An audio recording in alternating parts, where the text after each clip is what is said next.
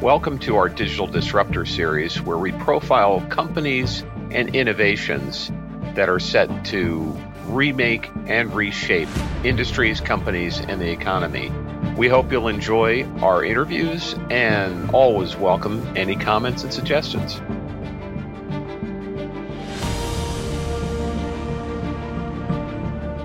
Good day, everyone, and welcome to another episode of the Momenta podcast. This is Ed McGuire, Insights Partner at Momenta Partners, and today our guest is Laurie Kehoe, who is Managing Director of Consensus in Ireland. And Consensus is a really interesting and unique company that's been doing a lot of innovative work in the blockchain and crypto markets. We'll get into that a little later, but the background of this is that I had met Laurie through a mutual friend of ours, Kelly LaValle Hunt, who had recommended that you'd be a fantastic person to talk to, and it's a pleasure. It was a pleasure meeting you, and thank you very much for joining us. Likewise, Ed. Thank you very much. It's great to be on this with you. Terrific. So, let's first start with a bit of context. We'd love to hear a bit of your background and understand what are the kind of the formative experiences that you've had that have led you to where you are today. Okay, big question. I'll try and keep it brief. I started my career actually lecturing at a city college in Dublin called the National College of Ireland. Fortuitously kind of landed a teaching assistant job, and then my boss got promoted, so I picked up hours basically lecturing strategic management when I was about 23, 24, which is pretty young, but it helped me surf a lot during the Christmas break and also during the summer recess. So I did that for a couple of years, and I kind of realized in my second year that, hey, I really should practice what I preach, which was all around strategy, about management and so forth. So I applied to join Accenture and was fortunate enough to become their graduate program based out of Dublin. Quickly realized how important technology it was and is to everything that Accenture does in terms of helping their clients get from A to B, whether it's about saving money or helping them generate more revenue. Had a really positive experience with Accenture, stayed there for about 5.5 years, primarily worked in financial services, on large-scale IT implementation projects, kind of doing what Accenture does best and learning the ropes, I guess. Then I joined Deloitte to help them build their financial services consulting practice here in Dublin as well. I spent about another 5 years or so there, and I had just accepted a partner job with Deloitte in Hong Kong, and Consensus came knocking on the door and basically suggested or asked, would I be interested in starting Consensus Ireland and building a big team here in Dublin to support the EMEA network from a delivery capacity. And I was really torn about that decision and didn't really know what to do. But I am using kind of Jeff Bezos's regret minimization framework theory, whereby you picture yourself when you're 80 and you look back in your life and you think about some of the options that you had and what you'd regret more. And so I think looking back, if I was to never have given a startup a go and starting a business kind of from one person, that's something I would have regretted for the rest of my life. So I turned down the partner role with Deloitte in Hong Kong and rolled the dice to start Consensus here in Ireland. No, that's a great background, and I think it would be helpful for our listeners as well to provide an overview of Consensus. I'm pretty familiar with the company, which has really an extensive reach in terms of its activities. But what is the kind of the founding DNA principle of Consensus? And could you talk about some of the work and some of the things that Consensus is involved in more broadly, and then would love to get into your focus in Ireland specifically. Sure, super, yeah, happy to. So I think Consensus is a global technology company focused on blockchain technology. And effectively, we've now developed a suite of products which we explain to our clients what they are, what they do, how they add value. Our clients see the value, and then we help them effectively integrate those products into their business to help them generate revenue or to help them save money, or both, as the case may be. So I think Consensus has grown up and changed over the last 4 years since it started. Initially, I think it was focused probably more around project-based work, and the company now is laser focused on creating really, really top-notch products. As to whether it be blockchain as a service, whether it be smart contract development, whether it be the auditing of smart contracts, whether it be in the supply chain space, and so on. We probably have about 5 or 6 really, really well-defined products which we're going to market with now, which our clients are using. Ultimately, Consensus is Joe Lubin, who is the founder of Consensus and one of the co-founders of Ethereum. Consensus is the corporate vehicle to help the world understand what Ethereum is, and to, as per Joe's vision, is to create the world computer, if you will. So to create a way in which all the world can work, I guess, off a shared ledger, which will be Ethereum based. So that's effectively what Consensus was 4 years ago, is quite different to what it is today. We also have a part of the business that focuses a lot on venturing, so where we make investments in companies. So it's effectively our portfolio company. So we've made investments, and we still listen to pitches to make further investments.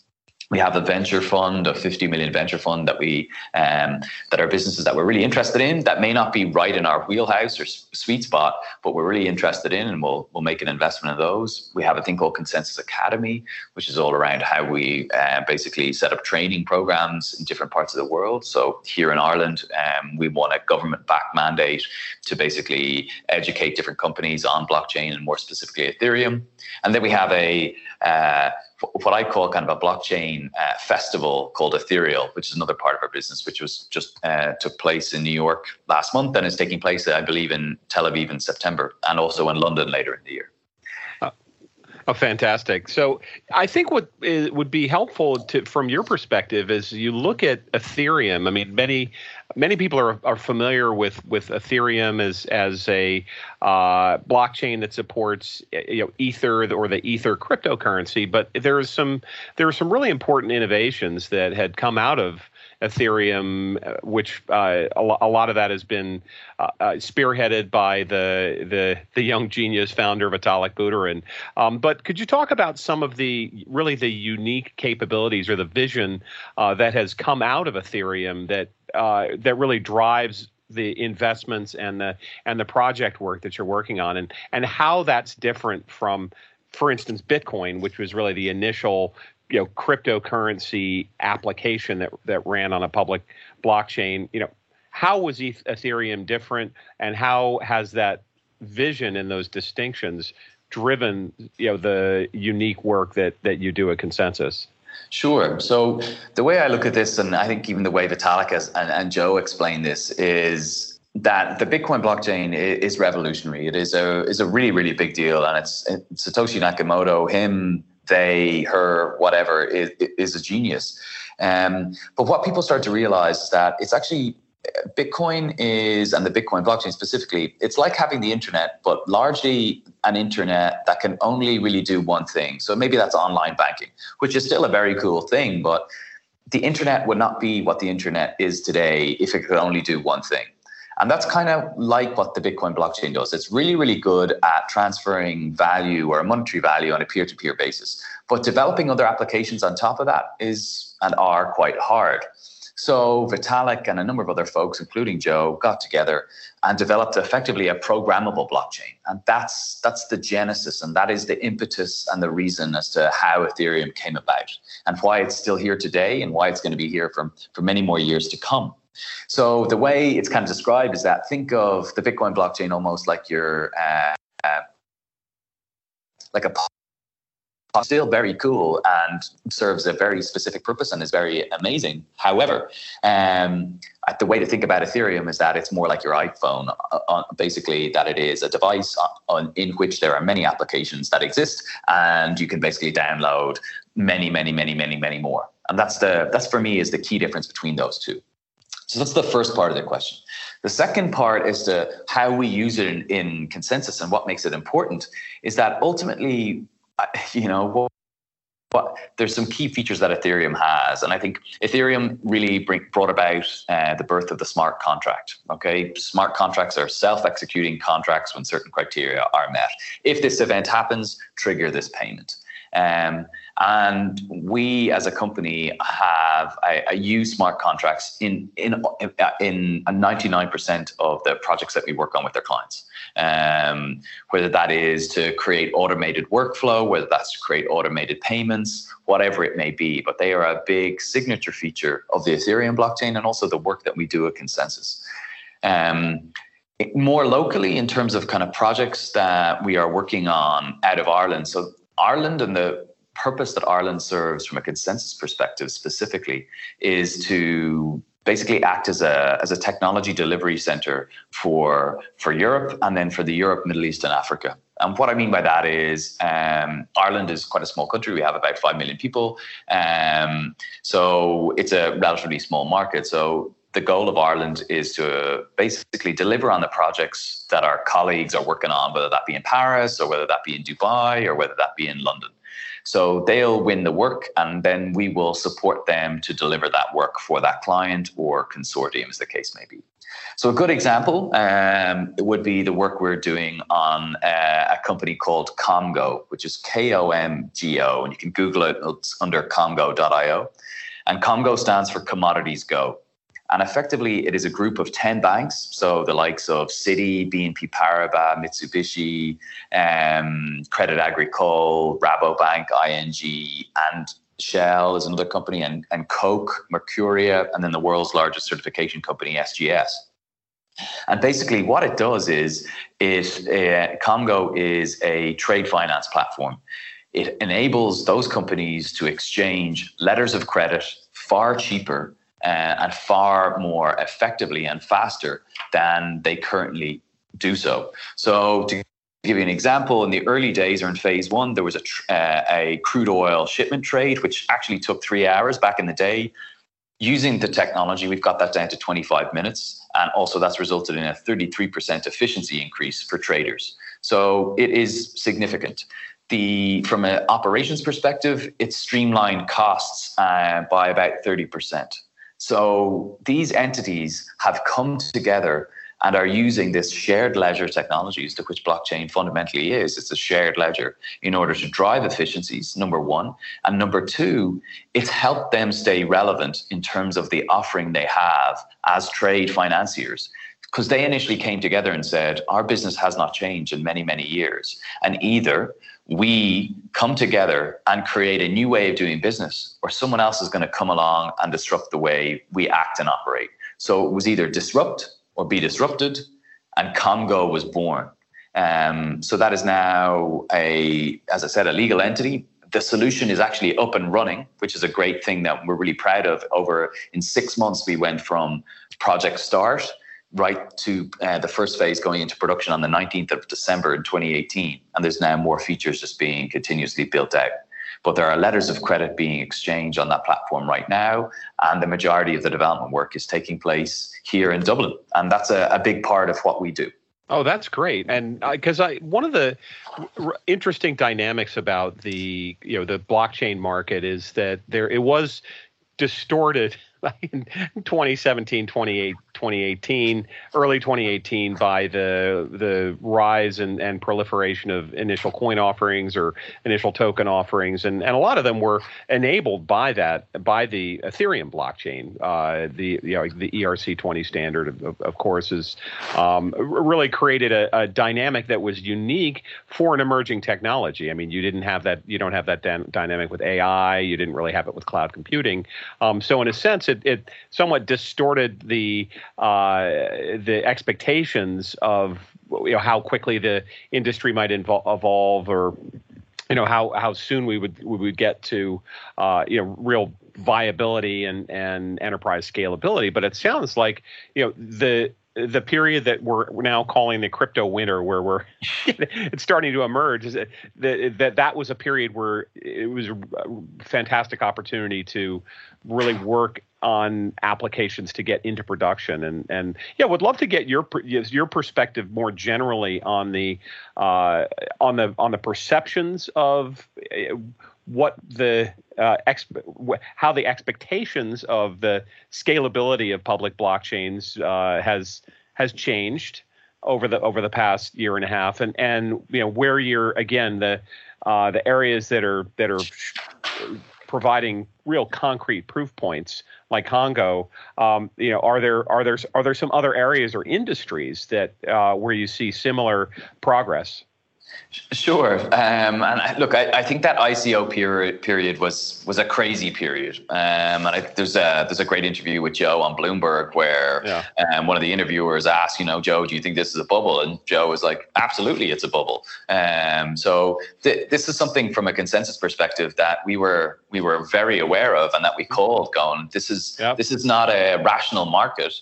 It's going insane, So I think there was an inevitability that things would calm down and come back down to earth, and they did, and perhaps with a bigger thud than people thought. But I think we're now seeing some more pragmatism in terms of the price of different cryptocurrencies, because people are beginning to fundamentally look and analyze as to why is the price increasing, rather than just 100% pure blind speculation.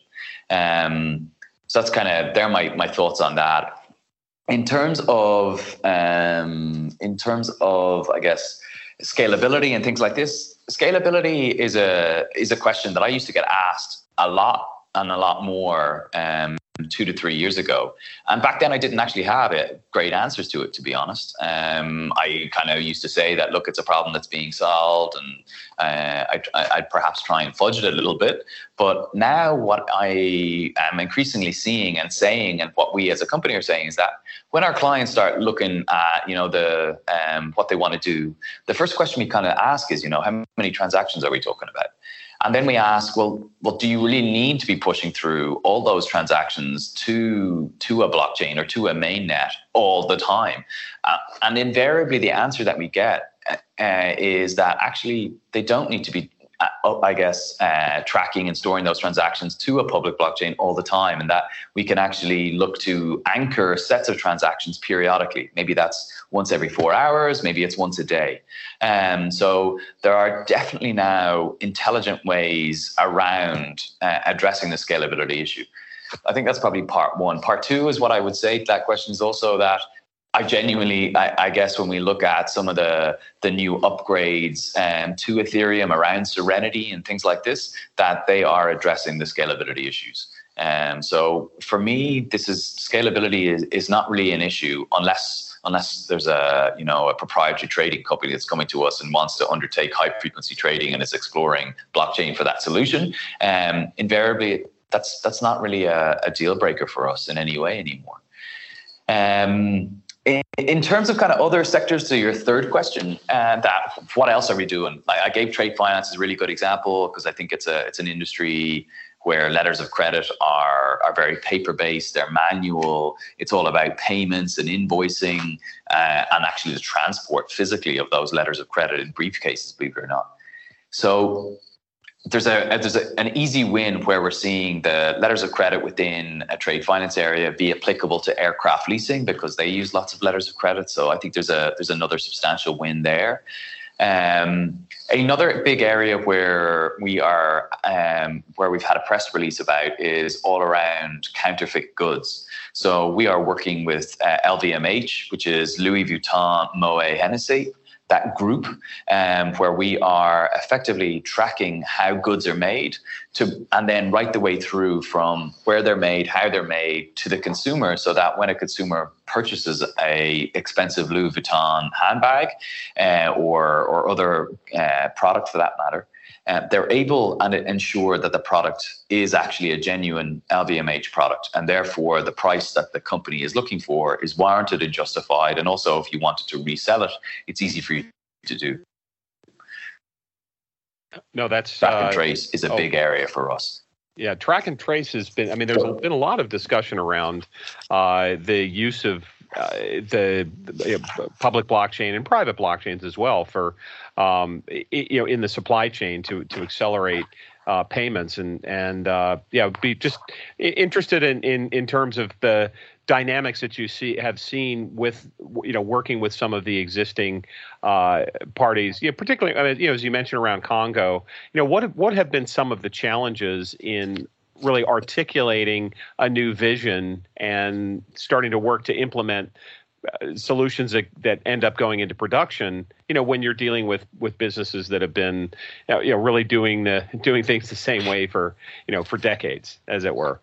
Great question, and genuinely great question. What I mean by that is Congo is a really super example of this. So Congo did not come about by me with a pitch deck going into Societe Generale in Geneva and meeting their managing director of trade finance. It came about because the lady Souleyma Badi created her own burning platform where she got her peers together from that trade finance ecosystem in Geneva and in London and explained that if they don't change, they're going to become irrelevant. So the burning platform came from that group of clients. They then ran a hackathon, a competitive hackathon. So there were other technology companies involved and so forth and other consulting firms. And the list was whittled down from 10 to 6 to 2. And eventually Consensus was selected as the technology partner in order to build the Congo trade finance platform. And and I think that's a really good example as to where businesses are coming together and they're defining what the business problem is and what the best solution is. And then they're reaching out to the technology providers in that space as to who they can partner with in order to create that solution.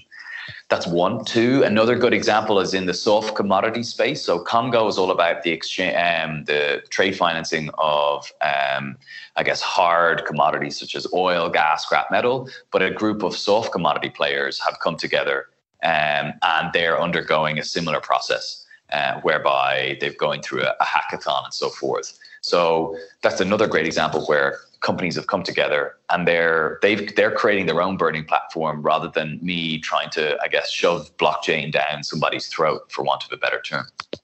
And we're increasingly seeing this, companies coming to us because, especially financial service institutions, because they've been looking at blockchains for the last 3 or 4 years. So they're educated, they're motivated, and they have a vision.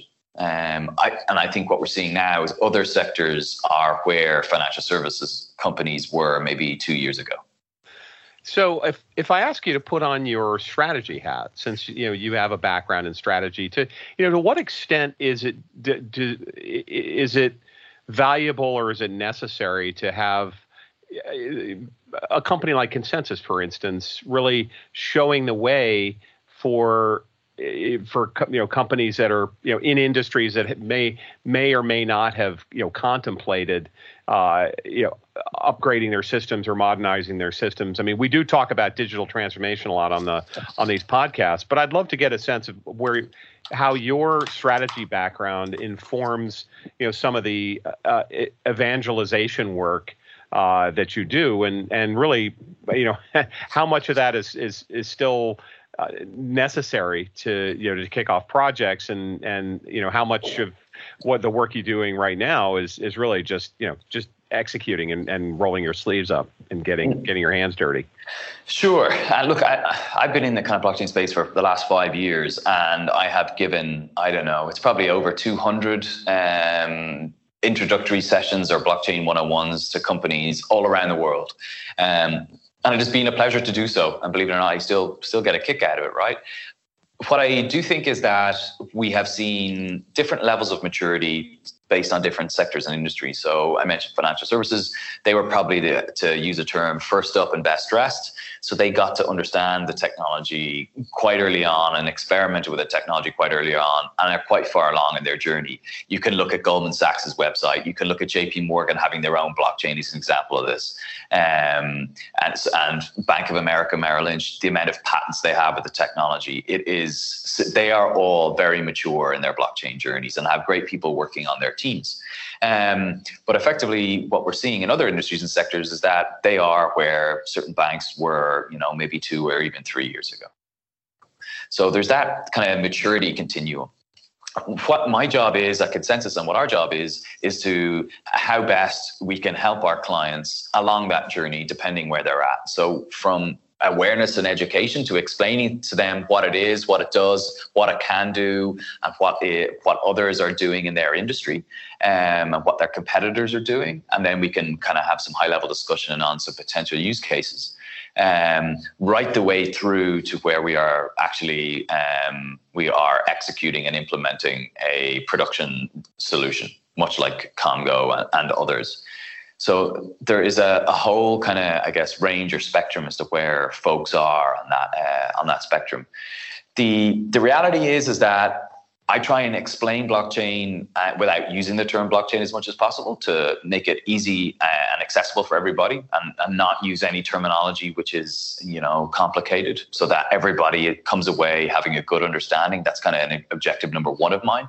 And number two, it's to get to the applications that are relevant to their business or businesses, so that they can start to see, and I can even start to see in their faces and in their heads the ideas that they start coming up with as to where the technology will make sense. That's the goal. So we need to, and from a Consensus perspective, our job is all about how do we focus on how we create value, how we create new products, how we save money, if not all of the above. So we start with the business pieces first. And then the technology and the blockchain piece becomes an enabler to facilitate the creation of those new products or creating new, better and customer experiences. That's what the technology is all about. Is there a difference from your perspective in the rate of adoption, or I would even say the understanding of the potential between the regions as you look at Europe? Is there any way you could compare and contrast what's going on in the U.S. with what you're seeing in Europe, particularly when you overlay some of the differences in regulatory structures and uncertainty that are particularly apparent in the U.S.? Yeah, and look, I think it's interesting, and I think there are elements within Europe that are ahead of the US, and I think there's elements in the US that are ahead of Europe, and it is not a straightforward answer. I think what we have from a European Commission perspective, for example, is that they are quite clear on their stance around blockchain technology and cryptocurrencies. And then whatever the European Commission and the European Central Bank come out with and say, all the members of the Eurozone have to follow suit. So what you get then is, I guess, a bunch of countries following the same rules, as opposed to what happens in the US is obviously you guys have more of a federated system based on state laws. So there are differences based on that. So we're seeing Wyoming being incredibly progressive when it comes to blockchain technology and the adoption of blockchain technology in comparison to some other states. One piece of work that we are doing in this space from a Consensus perspective is that Consensus is the European Commission's strategic partner, on an initiative called the EU Blockchain Observatory and Forum. And the purpose and the three deliverables that we have with that project are one is to increase knowledge and awareness around blockchain technology across the Eurozone. So all the different members, the 27 different members, number one. Number two, it's to basically inform policy around how blockchain technology, will impact society, and therefore, if new policies to be created, it's to have blockchain in mind, and also to the extent where existing policy may have to be updated or changed in light of blockchain technology. And then the third is to identify applications or use cases of the technology which can be rolled out in a harmonious way across the Eurozone, so to those 27 member states. So that's a big project that we've been working on it's a 2-year gig. We've been working on it for over a year. And they are some of the things that are taking place. So to go back to your question initially, I think the ECB Eurozone structure lends itself to creating, I guess, more folks falling in line faster. Do I think we're more progressive over here than in the US? I don't think that's fair to say. I think there are a number of cool things that I mentioned from a Wyoming and a public records perspective. I think there's great stuff happening there. I think the SEC and the CFTC have quite a progressive approach. CFTC in particular, I spent time with some of those folks last year, and they have a very forward leaning approach to blockchain technology. And actually the head of CFTC was just in Dublin last week meeting with our Department of Finance to discuss innovation. I do think where we're going to see people get ahead is if we look at Dubai. The city of Dubai is committed to having all public records on blockchain technology by 2021. That's actually another project that we're working on from a consensus standpoint. And then we go further east and we look at Hong Kong and we look at Singapore, where they have that kind of twin brother rivalry. But Singapore, when they put something in between their crosshairs, they get it done very quickly, and it's normally done well. So for me, I think we're going to see countries or city-states such as Dubai and Singapore actually increasing and them leading the way, perhaps Europe being close behind, and then the US. But we shall see. Europe has its own challenges with Brexit at the moment, so we have a few things going on here right now. Yeah, it's never boring, as they say. I'd like to just touch on one final question on Ethereum, because consensus is so closely tied to Ethereum. We do live in a dynamic environment, and there are new projects and blockchains that are emerging all the time, and would love to get a sense of what what is really your goal for the work that you're doing around Ethereum, and how do you look at the alternatives or the competitive projects that emerge, and ultimately what is your vision for advancing the technology and the adoption around Ethereum and the ecosystem over the next several years? Sure. It's an interesting one. Joe Lubin's vision on this has always been pretty amazing to me, to be honest, and one of the reasons why I joined, and that is his goal was to build a big ecosystem. His view is the killer app for blockchain and for Ethereum is a killer ecosystem. And I think he's done a pretty amazing job at doing that. The Ethereum community has 30 times, so that's 30x. 30 times the size of the next biggest blockchain community out there, which is a really big deal. And that's a very big and bold statement, and do your own research, but that is actually the case. So what's happening is we have the most amount of developers developing decentralized applications on the Ethereum blockchain for a whole host of things, whether it's from gaming to supply chain that we mentioned, to banking, to media, etc. The list is endless. So I think that's a big part of the Ethereum play and the consensus play, and also Joe's vision.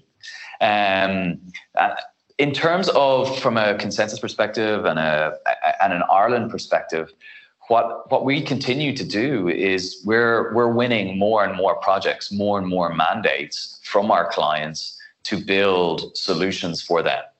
Or to help them integrate our products into their business so that they can help make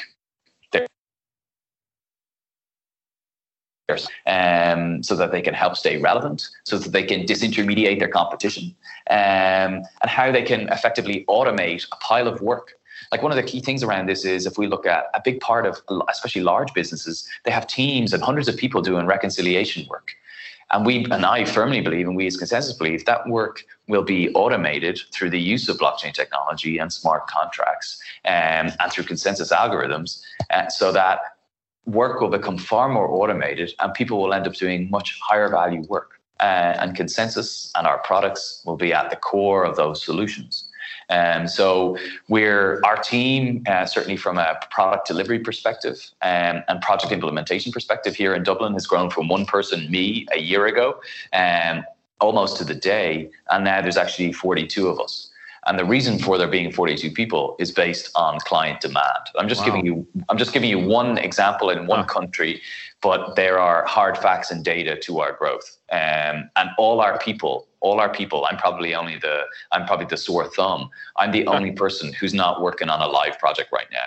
Oh, wow. Those are some really exponential numbers there that, when my ears always perk up when I hear a growth curve like that. And it's got to be really a lot of fun to be in the middle of that. I just, like to ask a broader question about what you're optimistic about as you look forward. I mean, being in the middle of this incredibly dynamic and innovative industry, what are some of the things that make you most hopeful for the future, and are there some concerns or considerations that keep you up at night?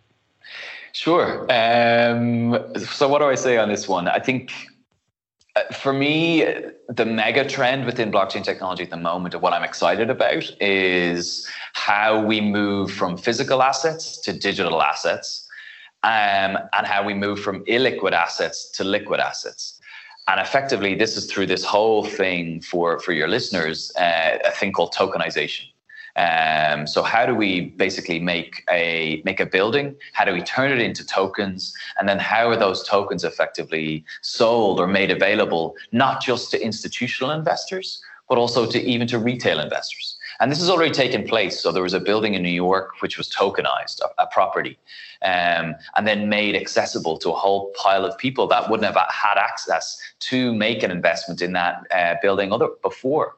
So we are seeing, and this is a beautiful part of the technology, where it democratizes assets. So if I want to purchase a plane right now, one day, hopefully, for me, buying a plane of $40 million is a lot of money, and I cannot afford that.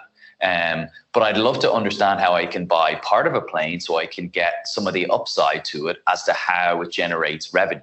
And I think this whole area of tokenization is going to be a significant part of blockchain's future. And also in the not so distant future, this is one for the medium term, and it's not one for the long term. We had a client come into us here in Dublin where he came in and said, look, I've been looking at 3 different technologies over the last year: AI, VR, and blockchain. And I think blockchain is going to change the world. And he wants to develop a tokenization platform and wants our help to do it. So this is something where it's another good example where I guess a client is picking up the phone to us rather than kind of me wearing shoe leather out. What's keeping me up at night? What do I say on this? To be honest, I sleep pretty well, so I'm not that worried. But what I think it's important is that countries, and this is where the countries see the opportunity in this, and one of the reasons why the European Commission is so interested in the technology is because it sees it bringing an awful lot of benefit and value. So from me and an Irish perspective, what I want Ireland to do is to look at the technology, see the opportunity behind it, and how we as a country can embrace the technology, and how I guess we can capitalize on it. So how we can attract businesses to set up here, and how that can create jobs around the technology here. So without kind of a shameless plug, I'm the founder of an initiative, a government-backed initiative here in Ireland called Blockchain Ireland, which has 2 simple goals. 1, to make Ireland a global blockchain hub, and 2, to help create jobs around blockchain in the blockchain sector. Well, as a Maguire whose family originally came from Fermanagh, I'm very happy to see that. So absolutely, yeah, it's I'm excited about the potential for the for blockchain in Ireland, and happy to see all the successes that's possible. Well, listen, this has been a really fascinating conversation. I always like to close with a question about a book or resource that you might be able to recommend for our listeners. And it doesn't have to be tech or blockchain related, but something that you would share with a colleague or a friend. Sure. Look, I'll see year one and raise you. So I'll be very quick. But I looked the Truth Machine by I think the author's name is Casey. It's a great book on blockchain, which is accessible to everybody. Sometimes people are put off by blockchain and kind of give up before they even get an understanding of it. That is a great book, and it breaks it down for everybody. So that's number one. That's a great recommendation. Yeah. Number two, I think the best book I've read from a business perspective is Influence by Cialdini, if I'm pronouncing his. Yeah.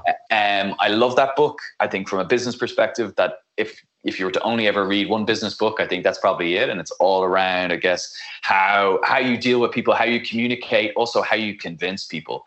And then a third book on kind of business and life, I think, which I recently read, is a book called Principles by Ray Dalio. So they are my three books.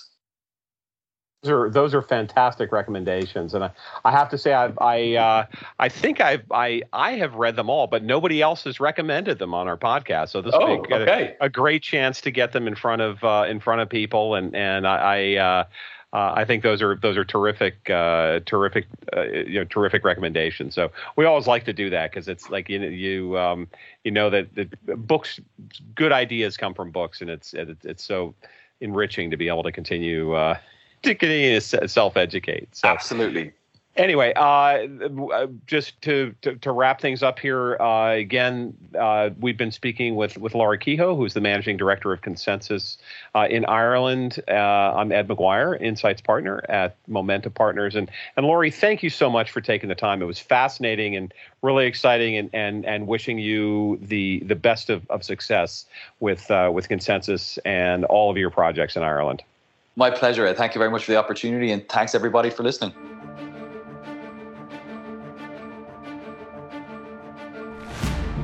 This is Ed McGuire, Insights partner at Momenta Partners, and we thank you for listening to our Digital Disruptor series of interviews.